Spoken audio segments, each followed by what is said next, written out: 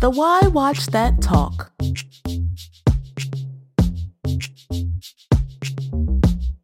Well, it's part 2 of our TV talk. We're coming at you with series premieres and finales. Let's start it off with Hulu's Into the Dark. Ooh, just in time for October. Do tell. Well, this show, just so everybody knows, it will have one episode each month for a year. And it's holiday themed. Oh, boy. So we start, of course, with Halloween here. And in this first installment, there's a hitman who's hired to kill someone famous and deliver the body to some place on Halloween. Now, he uses Halloween as cover. So he literally is dragging the body around. And everybody's going, oh, where'd you get that? He winds up meeting a bunch of idiots who take him to this party. And at the party, he's constantly going, I need to get to where I'm getting, because he has a deadline. They go, yeah, just have a drink. Well, they refuse to take him there, so then he starts killing people. Okay. He gets out of there, but one of these people, he actually takes a liking to. She is looking at him and thinking, wow, you're so great. Why is that the case? So by the end, the question is, exactly who is she? Is she what he expects? And is he able to accomplish the mission? Now, based on this first part of the Into the Dark anthology, you can't take this stuff seriously. It's not scary. It's not that funny either. I like the premise. I don't know about the execution, but I will say this, everybody. If this is your kind of thing, this is from Blumhouse Productions. Check it out. I mean, you can see, and then you'll determine whether you can move forward or not. Okay, CW has All American. This actually looks very interesting. I hear it's based on a true story or inspired by a true story. Right. Do tell about this football series. Yeah, and it's centered around Spencer Pasinger, who's a real football player. Yeah.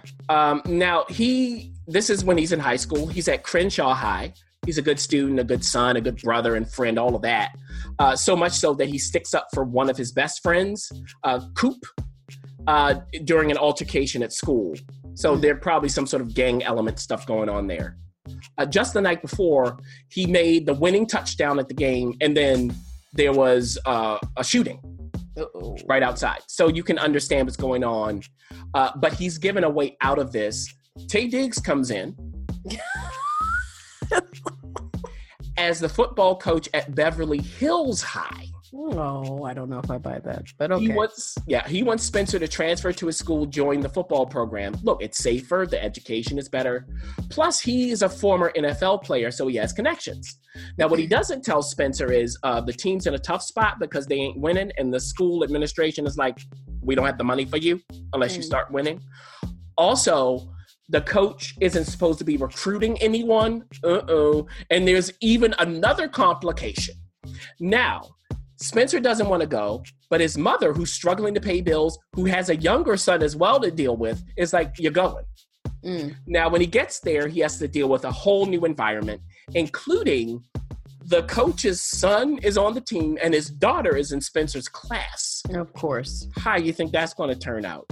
And the question is, if he's going to stay in his old neighborhood to live, how can he navigate those two environments, or is there a way out? Now, look, this show's going to give you everything you expect based on what I said. Everything. And everything you expect from the CW. Yes. It's predictable. You get that. You know what's coming. You get the haves and have-nots, but this is just teenage style. I will say the timing of its release is smart because of the hate you give. Very smart. And as far as teenage dramas go, the writing and acting could be worse. Yep. Okay? So it needs some nuance. It's familiar, all of that. But look, it tells a relevant story. It has enough potential conflicts to keep things interesting. The question is, for how long? Insecure just wrapped up its 3rd season. Can you believe it? And it's renewed for another one. And this is on HBO. We both got a chance to see this through. In my opinion, this is its best season. We'll see if the critic agrees. Well, the question that lingers here is, are these people maturing? Yes, they are. So we have Issa. She left her job finally. Found an apartment by becoming the landlord. Hilarious. And she even, at the end of the season, asserts herself with Molly and a new potential beau named Nathan. Uh-oh. Oh. So we had to say goodbye to Elon Noel's Daniel. So quickly. Right? And she said goodbye to Lawrence, who finally came back with my boy in tow, his friend. Okay? So it was nice to see them. Now, the thing is, Lawrence is dating somebody else. Now, what's going to happen in season 4 with that? Yes, because she does cross Issa's path. Mm-hmm. So, look, for Molly, she's making all kinds of mistakes at work and in love. She had to apologize to people at the end. That didn't go well. It is insecure, right? And for the other friends, Tiffany and Kelly, things didn't happen, didn't go so well for them. So based on where things currently stand, everybody's in a different place with different challenges ahead of them. Now, my opinion, do you want it first or you want to give yours? Go. Well, I think it's a season of transition, as it should be. The focus was on work for a lot, which was a necessary change. It was more serious. I just wanted a bit more humor, just a few more laughs, but it's definitely still worth the watch. I am interested to see where things go in the next season and keep bringing back Neil Brown Jr. Yeah, the writing was much better this season, and I definitely loved how it was shot, showing more of LA. Yeah. Moving on to HBO's Ballers, which is wrapped up its 4th season, headed for its 5th. Where are we now with The Rock? Well, they call it a sports dramedy, right? Now we got The Rock, Spencer Stransmore. He's got some issues with football, big ones. It started a long time ago when his brother died, and football is to blame. Okay, so they throw that in here. Now, as a result, Spencer tries to help a promising young college football recruit capitalize on what's going to happen in college, make some money. Now, we know what's going on with the NCAA and that. Mm-hmm. Also, Spencer's dating this kid's mother, played by Joy Bryant. Now, Joy Bryant's a mother now? What? Yeah, and of a 18-year-old. Now, what Spencer does goes against the rules. He gets caught. The NCAA, the colleges, all of this stuff, it just becomes a mess because he wants to start this sports network. He's got some rich people's money. It's just a big problem. But what he does in response rocks the sports world. No pun intended. He challenges the NCAA. Now, his partner, Joe, in their own firm, is going, what are you doing? But then there are things that Spencer does to try to protect the firm and Joe in the end. And we also, of course, have the unrelated storylines involving Ricky, played by John David Washington. He's trying to get back in the NFL. We bring Charles into that, who's now the GM of the Rams. He hires Ricky, but should he have? Because Ricky's got this secret. Also, Ricky is now some sort of, I guess he thinks he's Colin Kaepernick. Okay. So there we go. You have what's set up there for this entire season. It lost its sense of humor to me, especially at the end. They're making these big points about the NFL and college football and suicide and Black Lives Matter. It's just a lot for this particular show to handle. The balance is off. They need to find their humor. So they're on notice from me. All right, Get Shorty on Epix, which is not on notice for you, has wrapped up its season 2 season. Mm-hmm. So how do we end things? Is this movie finally hitting the Oscars, or what are we doing here? Well, the first movie is done, and Miles, the hitman producer, is not happy with that. But there's a new movie based on a book that he optioned, right? Now, he's also divorced now. And he is friends with his former frenemy, April, who is now working for this mega producer who's follically challenged. I'll just say it that way.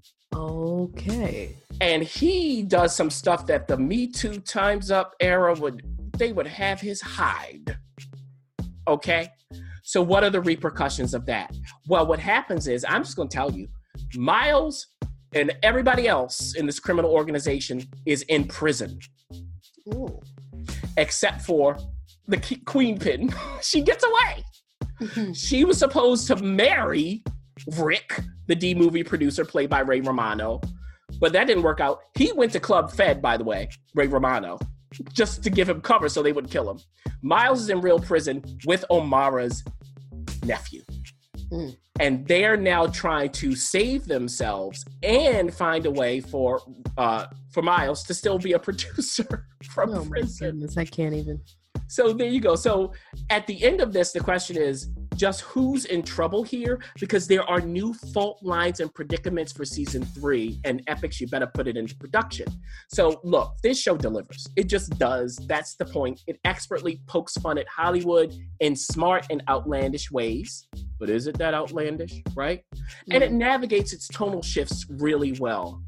So look, even when it's not at its very best, it's really good. It's so much fun and such a pleasure. Mr. In-Between on FX has wrapped up its first season and it's heading into its second season. Now, I don't know much about this. It's only about 6 episodes, so do tell us. Yeah, so it was quick because like 2 weeks ago, we talked about its opening. And now at the end of the first season, we've gotten answers to the pressing questions. For instance, what do you do? Here's a question. What do you do when your buddy's brother-in-law tries to rob him at gunpoint? Here's another question. What do you do when someone you know forces you to take him to your safe so that he can rob you? But while he's on the way there, he mentions that he'd like to name his son something that isn't quite blokey enough. These are the questions we get. What if you go to anger management, you look around the room, and you're with a bunch of ingrates and fools? What do you do then? Okay? What do you do in anger management? So these are all the questions and more that you get from this show. It is, again, about Scott Ryan. He plays Ray Shoesmith, a hitman. He doesn't make a fuss of things, not at all. And he gets the deed done. He loves his daughter. He puts up with his friends, his boss, and he can tell you why he needs to be violent in a calm manner. He has a girlfriend who witnesses this, and he goes, "What do you want me to do? Let me break it down for you."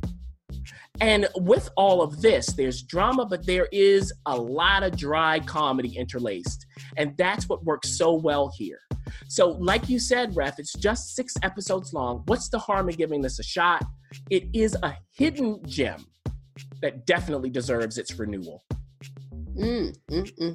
All right, that's it for our series premieres and seasons finale, our part 2 of TV Talk. Remember, there's no need to freak out. TV's not going anywhere, and neither are we.